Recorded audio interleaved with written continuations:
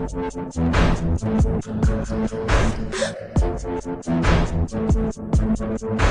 addicted to you. Don't you know that you're toxic?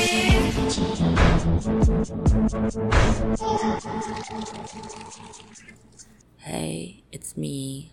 I'm back. And good news, everybody.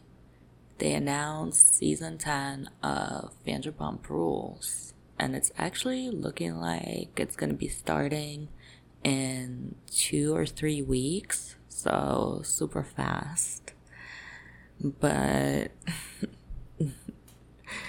awkward timing for me because who's going to be doing a rewatch with me when there's a brand new season airing?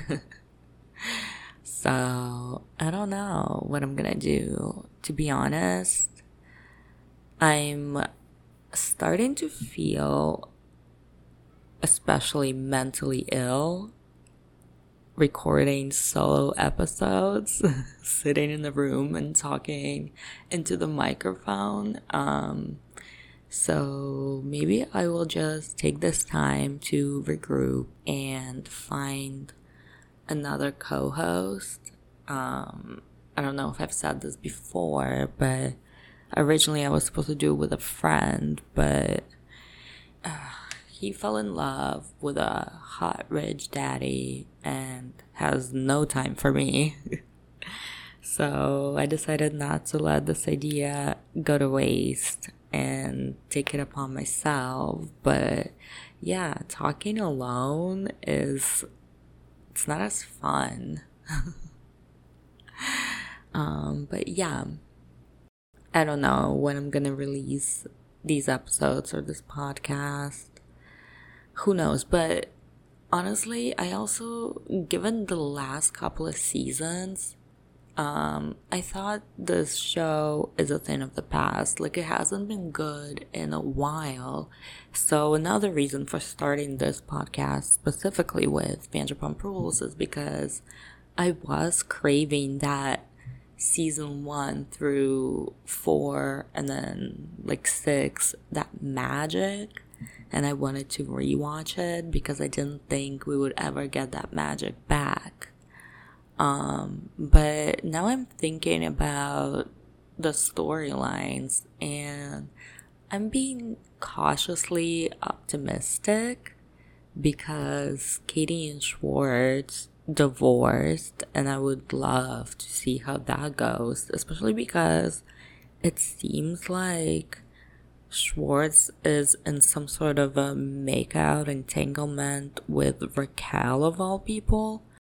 I thought at the last reunion when Andy wished her well and sent her on her way, that was a wrap on Raquel. But no, honey. She is holding on for dear life to whichever Bravo Lab she can find in her path. I mean, Peter, Oliver, Nima, now all these Schwartz rumors. Yeah, that girl is not giving up her spot. If anything, I feel like she has her sights set on becoming a main cast member. What else is there? Oh yeah, there's also been some sort of open relationship rumors between Sandoval and Ariana, and a couple of cast members, I think it was Lala and Katie, have gone on podcasts and have said that Ariana and Sandoval are the least authentic people on the show, the way they portray themselves, and they're the most different off camera. And I'm hoping maybe that little bit of veil will get lifted for once and we get to see what the hell is their relationship, because I have some thoughts and opinions on that. I'm also wondering, with Lala breaking it off with Randall, did she and Ariana maybe have another back of the car moment? And that's where the rumors possibly have started. Did that actually make Sandoval's head explode yet again? Oh, and speaking of Lala and Randall, I would love to see what the fuck is up, because the rumor mill is crazy. I mean, some of the allegations against Randall, child pedophilia, that is nuts. But I have zero faith Lala is gonna reveal any of that on the show. I think she's an active court battle with him, so there's probably some sort of gag order on her. Yeah, would be juicy though. So it's shaping up, if they're gonna do their job, if they're really gonna, the producers I mean, gonna get off their ass and work, this could be a really good season. But if we get serving of vanilla ice cream yet again, then I'm losing all hope. Might as well, tap that pigeon out, if you know what I mean. But yeah, I'm excited. It is actually good news. It's time for Vanderpump season 10. Now we've moved so far past anything to do with COVID, and these people are all starting a new chapter some way or another in their lives, that it could be good. I don't know. We'll see. But yeah. So let's get into the recap of Vanderpump Rules, Season 1, Episode 5, titled I'm 100% that bitch. Okay, that's my title. The official title isn't quote-unquote politically correct, and I don't want to repeat it just yet in an effort not to trigger the SJWs only a few minutes into the episode. I mean, who do you think I am? I'm sure I'll trigger them later on, because this episode was juicy. But for now, I'm playing nice. This is the episode where Jax is going mask off. Not all the way off, but I'm definitely no longer buying the good guy charade. Frank, on the other hand, is doing great this episode, but his mask will be off next one, so it's really just a few good men out there for Miss Stassi Schroeder. And watching in the previews, I didn't notice the first time around, but once Sandoval takes off his shirt to throw down in a shopping strip parking lot brawl, he is wearing 2 belts and the most insane acid wash jeans. Remember when Ed Hardy was a thing and everyone did the most distressed, acid washed, studded, pockets everywhere jeans? Interesting how now everything is minimalism utilitarian. I guess Kanye and Demna really flipped the fashion world on its head. Although, fun fact, and the most insane rabbit hole I've ever gone down is the fact that key inspiration behind Kanye's Yeezy was actually none other than Shia LaBeouf. His style and clothes from his closet that Kanye raided once after Shia came to his concert. Okay, back up. So, Shia LaBeouf was a big fan of Kanye, and he took his mom to Kanye's concert. And Kanye was told about his presence there, so he brought them both backstage. And in order to sort of maybe repay the favor or keep the party going, Shia offered to host an after party at his own house. As a gesture of gratitude towards Kanye for giving his mom an experience, a backstage experience. So there were actually a lot of photos circulating of Kanye wearing Shia's hat, and people were putting the two and two together, and they kept asking, is that Shia LaBeouf's hat? And Kim confirmed it on Twitter, which led to an interviewer asking Shia, so what is the deal? And he told the story how that night when they all went back to his house for the after party, Kanye asked if he could take a look at his closet and rated it and took about 95% of it.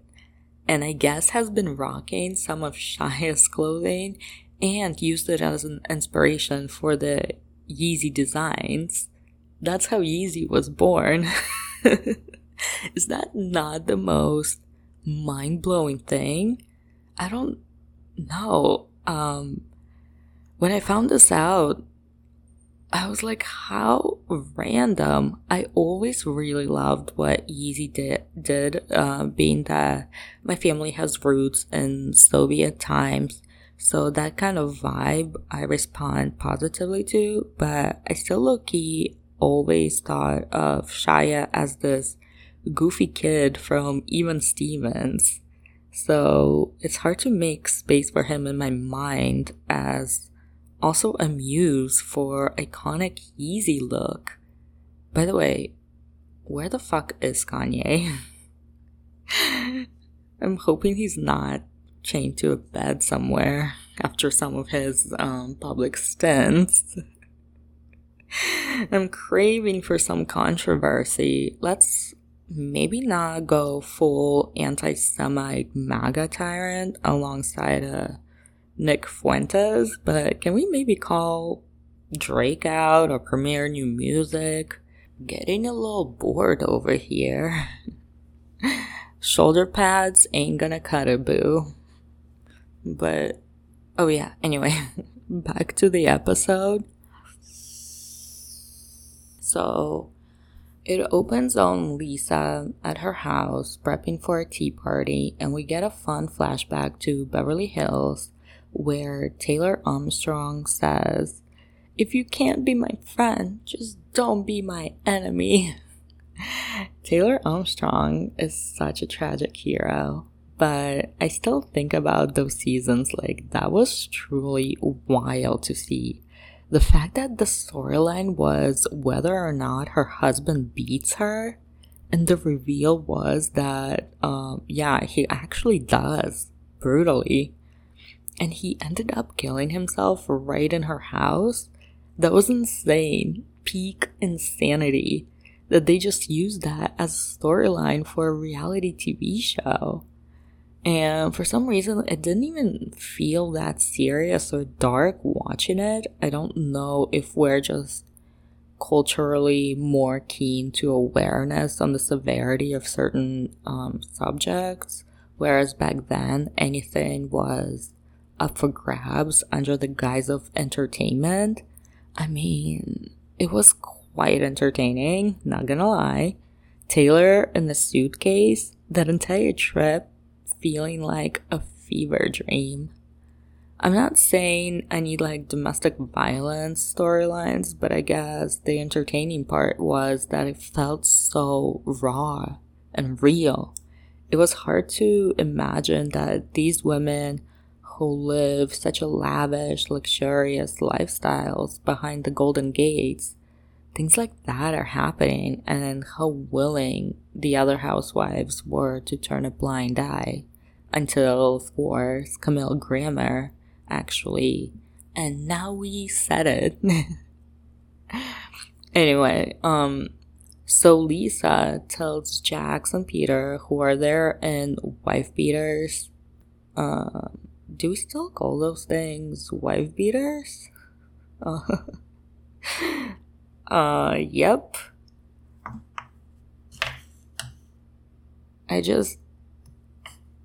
Okay, yeah. I just did a Target search, and that's still a thing. That's hilarious and ironic, since they did just flash to Taylor Armstrong. Oof, dark. Lisa says that she will be serving cucumber martinis and tea, and tells them that when they go to Vegas as a collective, they are representing Sir, and asks to talk to Jax alone about what had occurred. When she's talking to Jax, I guess he's being mature about having to work with Frank, and he says, "We both have bills to pay, we both need our jobs, we will be okay." That's such a glaring difference between guys and girls, because Katie was really quick to call from Vegas and suggest that she cannot handle being put on the same shifts as Stassi. And later on in this episode, Stassi tries to leave her shift because she feels like she has no allies and can't work around Laura Lee and everyone else she's in a fight with. But Jax is like, "Frank and I don't have to interact in a way that isn't absolutely professional." Respect. I was just watching something on Vice that randomly came on after the Andrew Tate documentary they did, which, by the way, talk about socially toxic. My God. I'm so pissed that I have to even know who Tate is, but I guess what else do we expect? The pendulum always has to swing back, and it does tenfold. So when society spent years allowing children on fucking TikTok and Twitter dictate social constructs such as toxic masculinity, which makes men feel disempowered and emasculated, so then they turn into virgin incels prepped and primed for chinless dorks like Andrew Tate to start spewing misogynistic propaganda, and we wonder, how did he get so popular? Makes sense. I mean, if on one side you have liberal feminists refusing to shave their armpits and yelling how they're being oppressed by the patriarchy and how a prolonged eye contact is rape, then the flip side product will be Andrew Tate, who will literally say men need to be men and should be allowed to rape, and all the oppressed 12-year-old gamer dorks see Tate in his Bugatti, encouraging the most toxic instincts and think he's their new icon of masculine empowerment, and make this weirdo the most prevalent figure in the zeitgeist. We are done, bro. Moral fabric of our society is cooked. But, how did I get onto Tate? Oh yeah, Vice doc.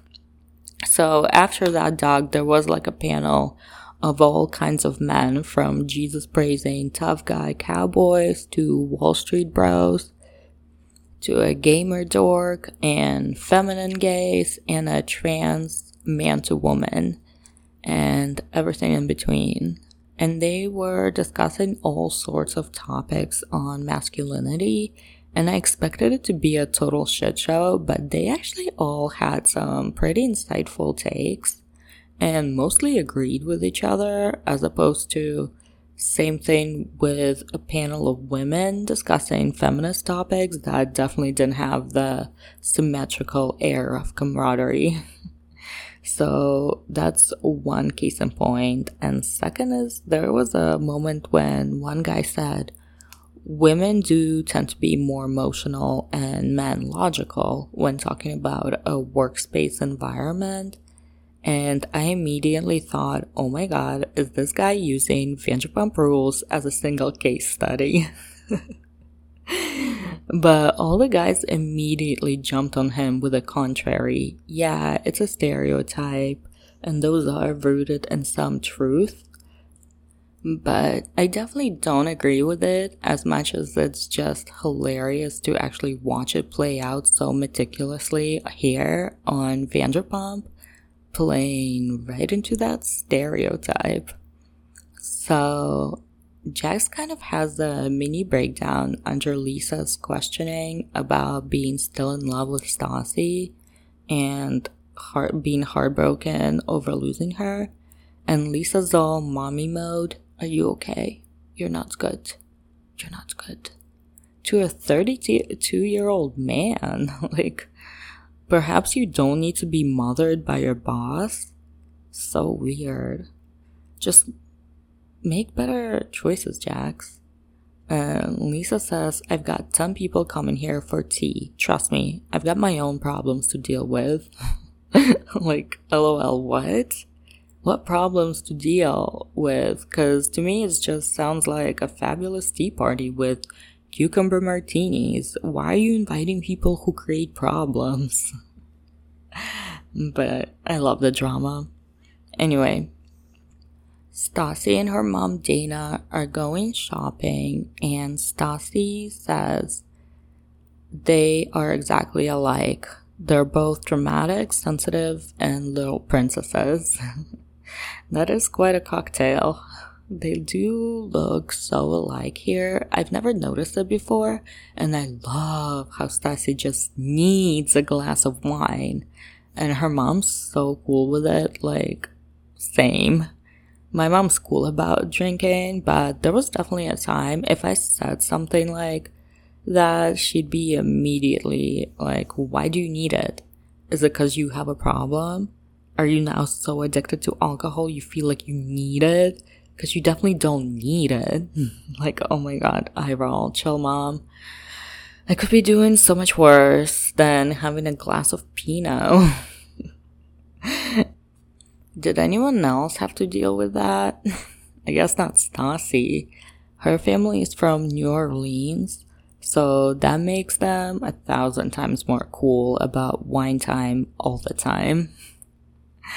Stassi tells Dana all the drama that happened in Vegas, and she said Frank was staying with me. The entitlement. I mean, he also drove you, so you're staying together. But Dana says that Jax was a 32-year-old who couldn't hold down the job, didn't want the job, and was lazy. That's an interesting evaluation of Jax. I feel like I don't know if he's lazy or he's just used to the male model lifestyle where you do like a shoot or a campaign and you get a hefty check all at once. So then having to work for some low hourly wage is unappealing. Then Dana drops a few other little wisdoms like, don't pick cheaters. Duh.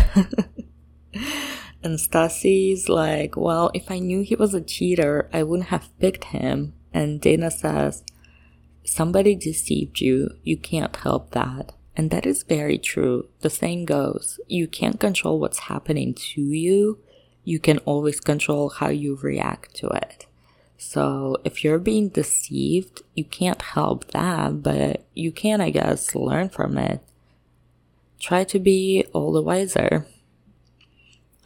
Next, Sheena is at rehearsal with two other girls, one being Jessica, who is insanely gorgeous and has flawless bone structure, and they discuss her upcoming performance, and Jessica says they used to be cheerleaders, so they would know how to entertain. But Sheena is worried about having to do too much with the singing and the dancing. But then, I don't know, creative director or whoever he is says if she doesn't put on a show, the big stage of the Roxy is gonna swallow her whole. And then she does the recording, I guess, as a backtrack for her live vocals, and it's honestly very terrible. And AJ, the vocal coach, his face is just like, this is hopeless. Next at Sir, Jax brings wine from Guillermo to two ladies who do a really cute crossed arms cheers, and he chats with them a little bit flirty and putting on a charm, and we get like a moment of Laura Lee's face just popping up and watching that on high alert. And then Peter says he's heard in the interesting development that Jax hooked up with a girl at Sir. Who did he hear that from? And he says he could tell from body language that it's Laura Lee. And Jax is like, yeah, she was babysitting my dog. Then we went to lunch. Then we went on a hike. Then we went to dinner. Then we went to a movie. Then we went to breakfast. And Peter says, basically, watch out because Stassi knows too. But how? How does Peter and Stassi both know? Who is sending out a newsletter updating everyone on the hookups at SIR? That's crazy. And then Laura Lee comes and says that she was watching Jax talk to those ladies and that she need to beat some booty. Oof, so freaking cringe. And Jax is like, no, they didn't even speak English. They were Spanish. And she's like, oh, so they can be like, see, Jax, see. Oh my God. You're doing too much, baby girl. And Jax says, like, you can join in and tell them your life story. And she does the most insane giggle and says, yeah, I'm a meth addict. I will fuck you up. Ah! She sounds like a prostitute toddler. One of my triggers is I hate people who make me feel secondhand embarrassment for how self-unaware they are and how they're coming off. And Laura Lee is really hitting me at the core of complete cringe with every damn word out of her mouth. I'm like, I can't tell if she's trying to be funny or self-deprecating, but the comedic timing is not hitting, and it's just pathetic. Like, babe, not everyone has to be mysterious, but Jesus Christ, don't just give it all up like that in an effort to appear quirky or hardcore or whatever. Stassi says she received a call from Laura Lee. So it's Laura Lee is the one that is sending out the newsletter and informing everyone that she is hooking up with Jax. And Stassi said she cried about it, which is kind of sad, I guess. I mean, haven't you been with Frank already? Doing the same thing, though? And she doesn't want to work her shift that night at SIR because she doesn't want to witness the whole Jackson Laura Lee situation. And Kristen here says that this is the treatment Princess Stassi needs. Oh, God. This bitch is gloating. Stassi looks pretty here. Her hair is exactly like Serena Vanderwoodson and all the promo shots of Gossip Girl and like the way it's blown out. And at least she has Frank. Frank says, see if they'll cut you, which sounds pretty nefarious, but it just means let you get off work early in a restaurant lingo. No physical harm done. Frank seems nice and chill here, not overly performative like he was in the past, and it's nice that he's kind of just there for Stassi. Lisa walks in and she looks so fucking hot in a tight dress with her boobs pushed all the way up to her chin. And she didn't get the Laura Lee newsletter, so Jax has to personally tell her the latest gossip about them hooking up. And she questions his motives since he was just telling Lisa that he's heartbroken over Stassi, but now all of a sudden he's hooking up with Laura Lee. And she tells him to be careful because Laura Lee is a, quote, delicate, fragile girl who's only been sober for 9 months.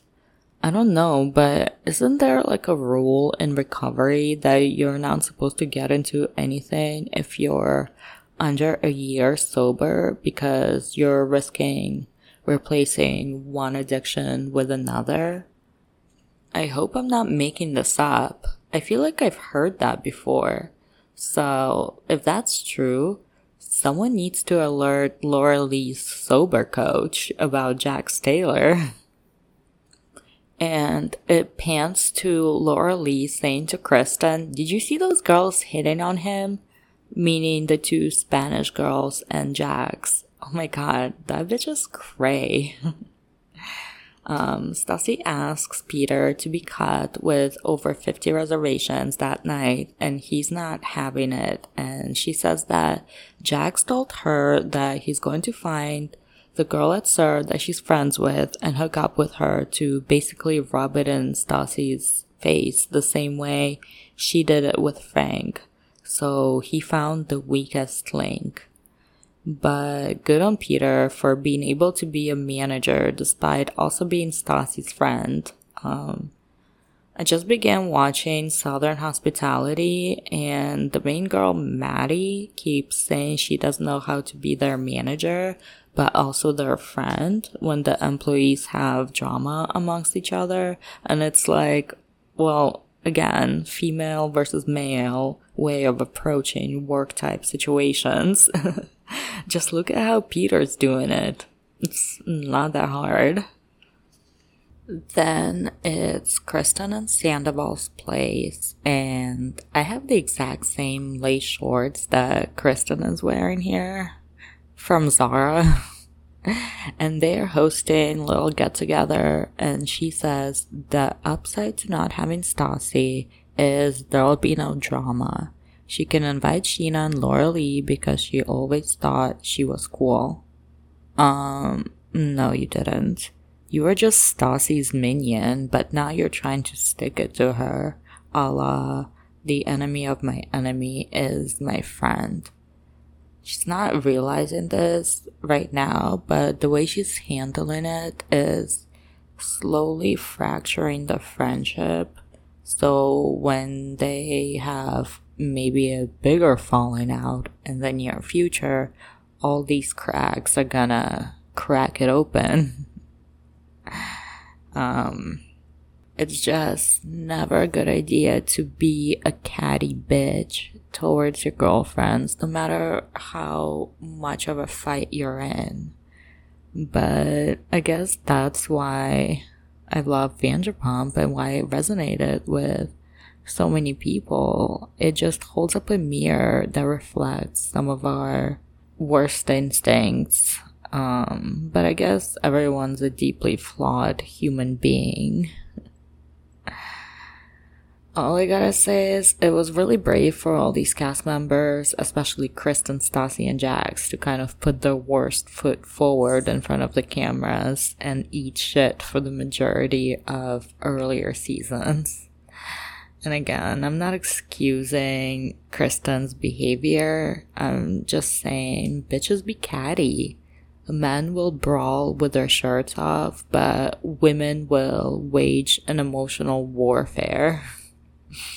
Tina says she put down $2.5K in order to perform at the Roxy, and to that I say, way to go, girl. Way to be a go-getter and create an opportunity for yourself.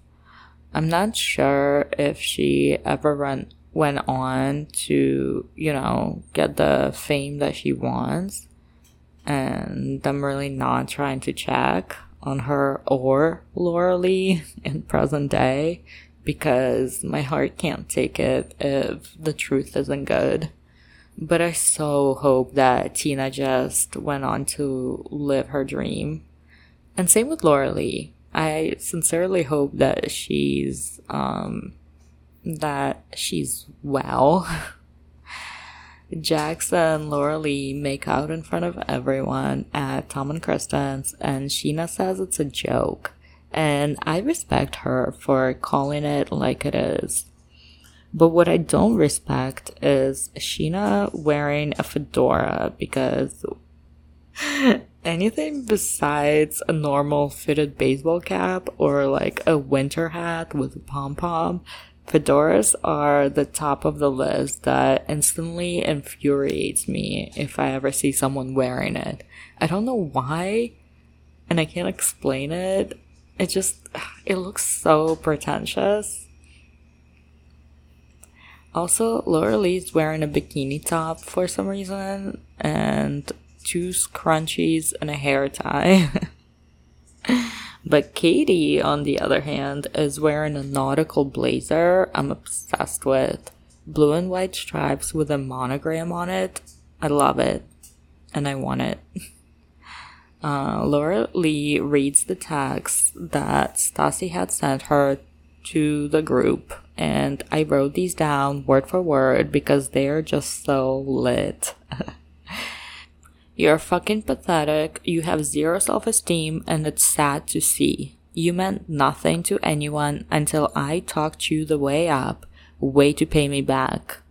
Laura Lee responds, I'm not pathetic, I'm happy for the very first time in a very long time.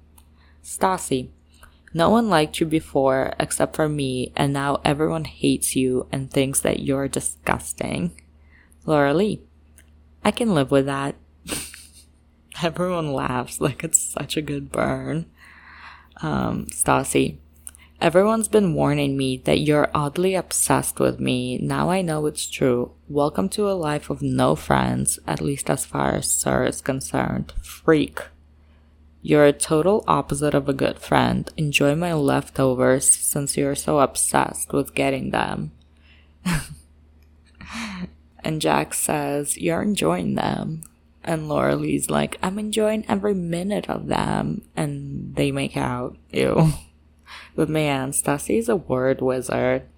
I love her bully texting Laura Lee. And I just really love this Mean Girl Season 1 Stassi.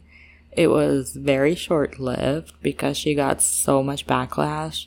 She was quick to rebrand herself as a basic bitch. And I just actually listened to her most recent episode she did on Katie's podcast. And yeah, it's truly not the same. They talked about the recent Meghan Markle and Prince Harry doc on Netflix. And it was pretty neutered of any hot takes. I'm so not interested in Markle. So my only take is that I find her to be pretty supercilious and insincere. I think she's just a typical LA girl who wants fame and would be thrilled to be a fashion girl with maybe a Goop-like lifestyle brand, but instead she has meticulously constructed herself to be this intellectual philanthropist in order to rise in the ranks to be able to date someone like the prince, but therefore painting herself into a corner of having to uphold that image despite it coming off vacant and inauthentic. And that's my secret suspicion, is that people have such a visceral, intense reaction to her, not because of racism or whatever reasons she likes to pretend there is, but because they are intuitively responding to the insincerity. And I think also because everyone is exhausted by hearing people who are in extreme positions of privilege bitch and moan about how difficult it was for them, which I don't know if that's what Harry and Meghan are actually doing. As someone who doesn't engage with their content, but peripherally it seems to be the narrative that's around any new piece of content they're putting out. So if it's not the case, they desperately need to take control of it and shift gears and ultimately stop indulging in how their position of privilege just wasn't quite 100% ideal for them to remain in. Like, get serious. Real trauma is living in disinflation or recession or whatever and not having good healthcare where you're one ER visit from going bankrupt and a carton of eggs is like $106 nowadays. So I respect that Meghan probably did suffer a lot of trauma or whatever, but at the end of the day, she's fine. Still keeping the lights on in her Montecito mansion.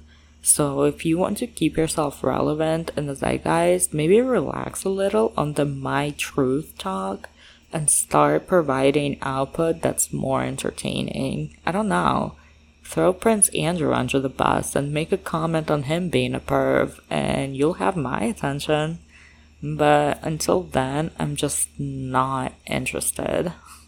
And I guess my point in going on this Markle tangent is even having this weak ass opinion, I was kind of waiting to hear anything remotely interesting or on the contrary from Stassi and Katie that would either challenge my point of view or get me interested in forming a different opinion. But in the entire hour-long podcast, I did not and their whole conversation was super bland. The only fun detail was that Stassi thinks her own pregnancy was leaked after she planned to do a Kylie Jenner and keep it completely private. And Katie agreed that Stassi told some people she didn't think were trustworthy with the information, but neither would name names, so even that ended up being not as juicy in the end. I guess I'm just saying it's so nice to spend this time with season 1 Stassi, who is a diabolical fucking savage, because in present day, that's long gone. I don't blame her at all. I see exactly how we got here, and it's not necessarily bad. She has had a beautiful life and a huge following who enjoy her lukewarm basic marketability, and I certainly don't expect her to get on mic and call Sheena a thirsty traitor if she's the one who maybe leaked the pregnancy. But I would so much more love to listen to her pod if we got some of that season 1 Stassi wit and a form of snark. But even the way she talks now has completely changed. Like, her cadence is to overemphasize every word when speaking the most mundane sentences, while season 1 Stassi would just obliterate with the most graphic threat of violence in 1 second as though she's reciting slam poetry. Like we saw in this episode during the interstitial where Tom Sandoval says Stassi tries to appear edgy by using murderous rhetoric, and then they show a bunch of scenes where Stassi describes in gory detail how she would execute someone. Also, I love in the last scene where she's telling Jax how she dagger him to death and chop him to pieces, and his face is just so completely blank and unfazed.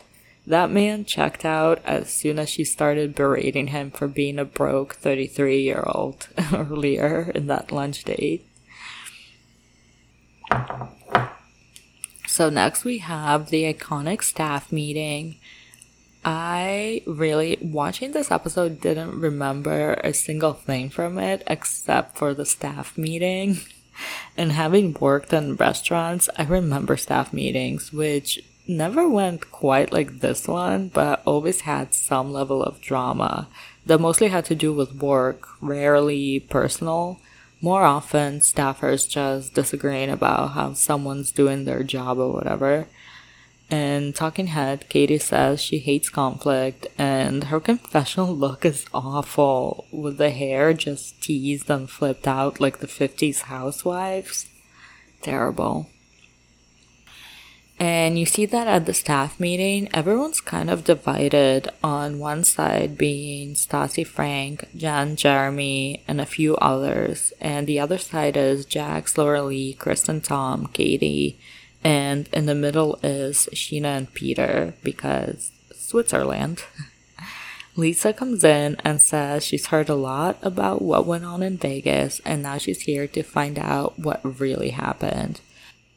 And Jax does take responsibility, says he was acting out of emotions over a relationship he invested 2 years in, and he acted like a child by running his mouth. This is where I think Sandoval should have jumped in and also taken accountability for taking his shirt off and instigating it further, because Frank was an invited guest on the trip as Stassi's date, and he wasn't the one that started it or really didn't retaliate up until all the way at the end when he was in a cab, inexplicably shirtless, and tried to jump out as Jax was screaming at him. So this one's mostly on Jax. He's the one who crashed the party and caused a big fucking brawl. But it's good he took accountability publicly. He could have thrown in an apology to Stassi for ruining her birthday while he's at it, but, you know, take what you can get. Kristen says her heart is pounding, and Lisa calls her out on making side comments. And then they replay the Vegas fight scene. And here, I noticed that Frank is actually soaked in beer too, because he pushes Schwartz and shields Stassi. So I'm gonna give Frank major points for being protective of his girl and making Schwartz look about 2 feet tall for being a man who pours beer on a woman. Like, such a bitch move. And Stassi explains the confrontation between her and Katie, but for some reason downplays it a lot. She says, I threw water on Schwartz for calling me a bitch. If Katie happened to be in the way. And Kristen yells, you pulled her hair. And Lisa says, did you pull Katie's hair? And instead of saying, yeah, because she was pinning me to a wall while her boyfriend was pouring beer on me, Stassi said, no, because I am not a ghetto bitch. And Lisa says, well, sounds like you are, that bitch. Kristen, in her talking head, says she's happy Lisa called Stassi out again. Like, she's just taking every opportunity to twist the knife in further with her jabs. Laura Lee, over in the corner, is acting agitated, fidgeting, and, I don't know, doing some sort of a 2-step breathing meditation, as Jax is telling her, please calm down, please calm down. And Lisa notices and is like, you look like you're having a seizure. What is going on? And Laura Lee says she's just about ready to pop off.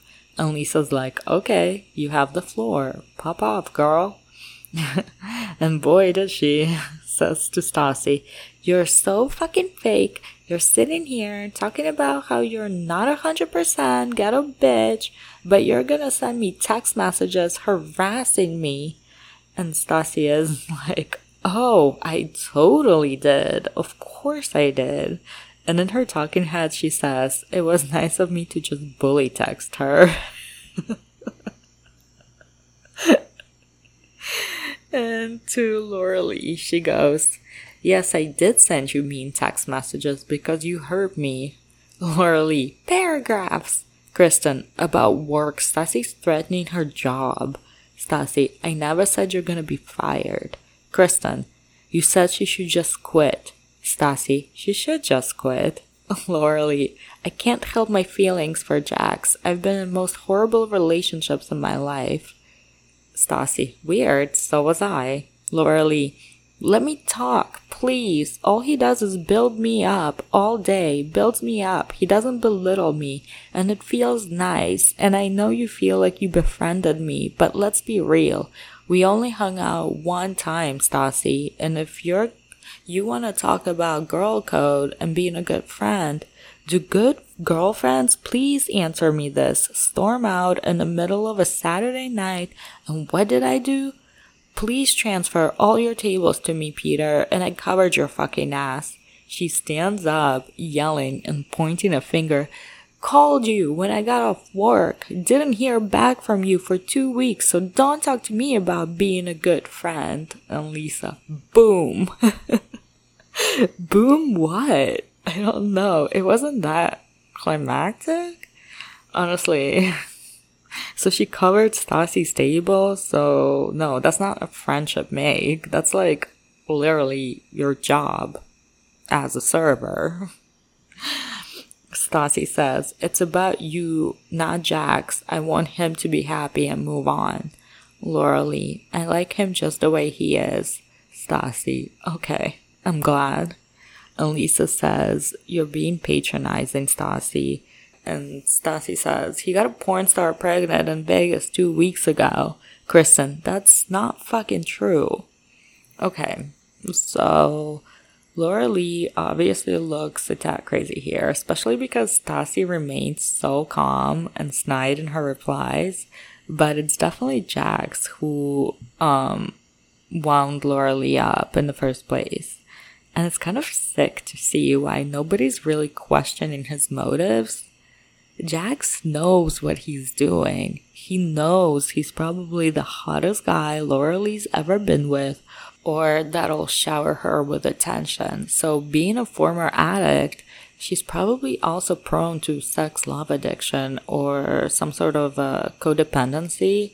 So she's not gonna play hard to get or make him work for it. She'll fall right into his little plan and become an easy chess piece to move around the board to checkmate Stassi with. And the worst part is, Laurelie's feeling empowered by the whole charade because in this moment in time, she has the guy and Stassi's friends are against her, so she's emboldened to go against Stassi. But she clearly doesn't have the fortitude and ends up just making an ass out of herself, leaving everyone laughing at her. It's painful to watch, but also fucking hilarious. Stassi's like the cat that's already wounded the bird, and now she's just toying with it until she, goes in for the final kill. And Sheena's kind of hilarious here because that was literally what Stassi was doing to her a few episodes ago, and now she's just like, well, better Laura Lee than me. Enjoying the spectacle, but at least Sheena is aware enough to assess the situation properly. I feel like Laura Lee is a little bit high on her newfound glory of thinking by banging the number one guy in the group, she's suddenly the number one girl, but babe, first you gotta dethrone the queen, and that attempt was futile. Stassi may be down, but she is not out. It's the sickest part. It's really kind of unfair that Jax put this dumb bitch in a line of fire like that. And I mean dumb bitch in a kindest way with no disrespect. Like dumb or naive in a way that she didn't seem to get hardened at all by all the drug use because she's such a pure and fragile soul. So I sincerely hope this was just a fleeting moment in time for Laura Lee. And she's living a beautiful life and never thought about this fiasco ever again. But like I said before, I'm not going to check on her socials, but that is what I hope for her. To conclude this meeting, Lisa says another wild thing. I see you all sit in front of me, and only some of you are going to go on to become successful, and I pretty much know who those are. Such a random statement, and really weird. I'm wondering, does she mean in terms of reality TV? Is she saying those of you who are unable to go there and participate in the drama are not going to be part of the show much longer? I don't know. Looking at Katie or maybe Tina and all the side characters that aren't doing what Kristen is doing by involving herself and just chirping. Or is she talking more about like them all having aspirations of grandeur and she's like, you'll actually be serving fried chicken forever? I guess Lisa just randomly had a psychic premonition. She knows things. And after the staff meeting, Stassi has a little bitch / powwow with Jan, Danielle, and Kelly, the bitchy blonde from the Vegas episode, who I think should have been more of a prominent character and part of the show. And they all say that Laura Lee is psychotic, how worked up she got, and Stassi says, Jax left me a love note 3 days ago, and now he's a changed man. Good luck. You guys are in love. And so I think this says a lot about Jax.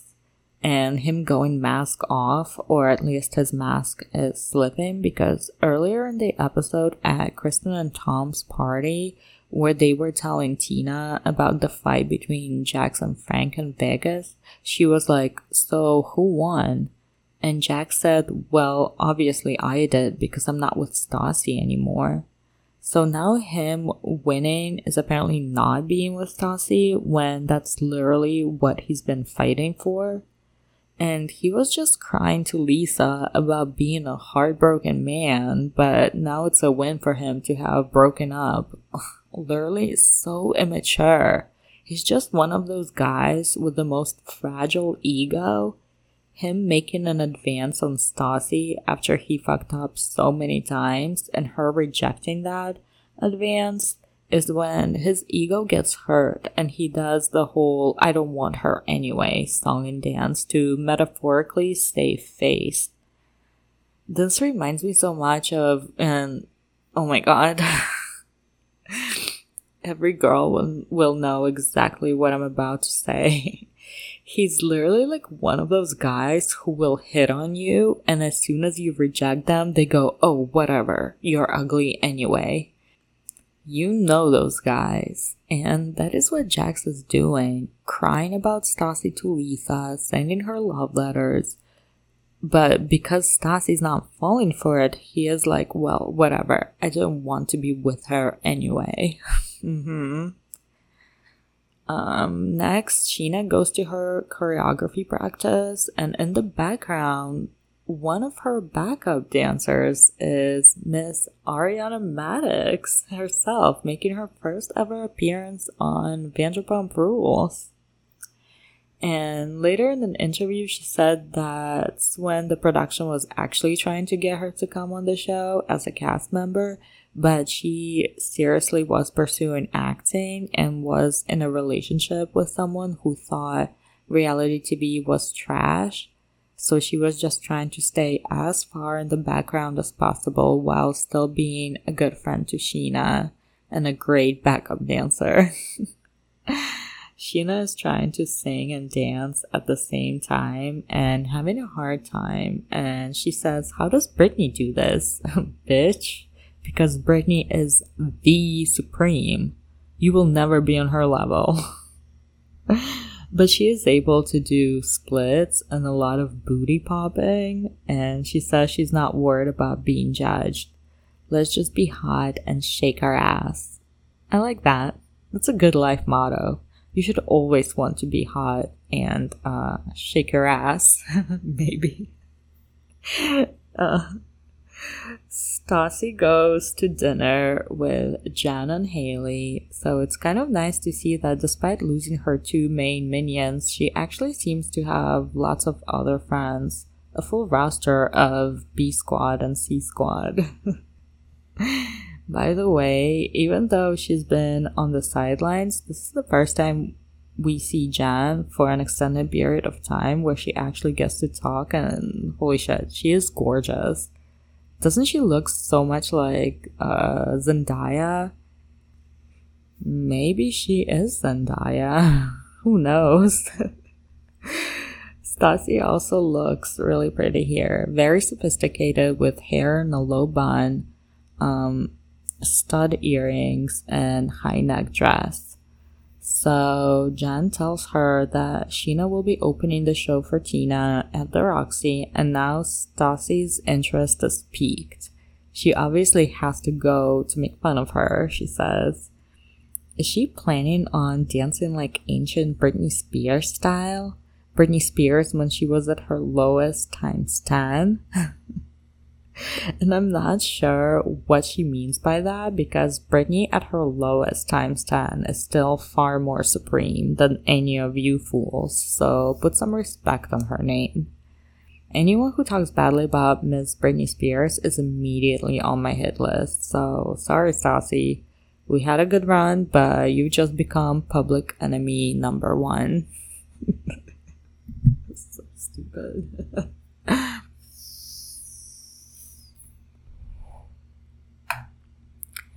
So it's the night at the Roxy, the big performance. Kristen is there and she says it's nice to cheer Sheena on and show my support. Again, Kristen, you're not winning yourself any favors with Stassi later on when inevitably time comes for you two to make up. And she'll see how committed you were to betraying her over and over. Unlike Katie, who's also in a fight with Stassi, but is staying loyal and classy but not making snide remarks every chance she gets. Sheena looks very hot. The outfit is very much giving Pussycat Dolls with gloves, a corset pushing her tits out, big hair, and laced up boots. Love it. And even Jack says she's hot. Her performance goes really well. Maybe not ready to go on a world tour just yet, but if I was at the club drinking, I'd love to see it. And even Stassi says she did a great job. Even though she came to make fun of Sheena, she was impressed. So go Sheena! She's getting W's through this entire episode. Honestly, a star is born. And as Katie, Kristen, Tom, Jax all having a great time celebrating Sheena, Stassi's feeling on the outs and has that moment where it hits her that her relationships are over, her friendships are over. They've managed to form a new circle that Stassi is no longer a part of it. You know, she's really going through it because baby girl sits on a curb outside, but I guess when you're like drunk and ready to have an emotional meltdown, you need to get yourself as low to the floor as possible to feel grounded. Can't say I haven't been there because I totally have. There's a hilarious moment when Stassi's talking to Jeremy saying, I don't want to cry, and he literally just turns and walks away. One of my best friends is a guy, and I swear that's exactly how he would react to whenever I'm getting dramatic and in the mood for a drunken hissy fit. He'll go stonewall and refuses to indulge me, and I love him for that because if you have no audience, there's really no point. But Sheena comes out and sees that Stassi's crying, so this is her chance. She hugs her, and Stassi says she's having a mental breakdown. And this isn't fake. She's full on sobbing, can barely get the words out. So relatable. When you're on the verge and someone shows you a bit of kindness, and that's when you completely fall apart. She's also taken aback as to why it's Sheena of all people consoling her. Because, quote, we normally hate each other. But Sheena says, I'm here for you, whatever you need. Aww. Another big W for Sheena for really being the bigger person. She does say in her talking head that she knows if it was the other way around, Stassi would probably kick her while she was down, but that's not who Sheena is. And it really does show a lot of her character that not only Sheena knows who she is and sticks to her principles, but she's also willing to kind of let bygones be bygones and recognize someone's hurting and show them kindness. Very mature of her. I just wish she didn't immediately start begging for Stassi's friendship and play it a little bit cooler because it does feel a little bit not disingenuous but opportunistic. Like, what can I get out of this? I know she didn't mean it like that, but it just came off as a little bit self-serving. Like, okay, I'm here for you in your low moment, so now you have to be my friend, and we're gonna take pics for my Insta, and tomorrow we go get our nails done. I'm your new bestie. But it's also cute, so do your thing.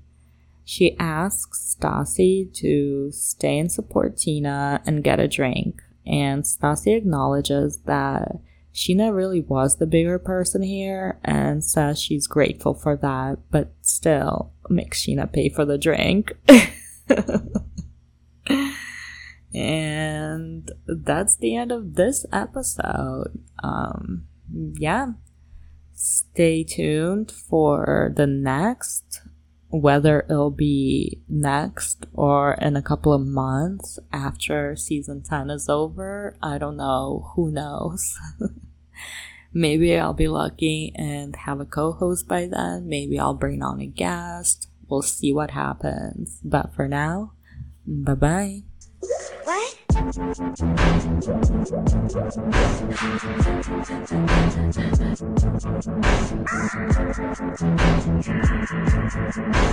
Intoxicating.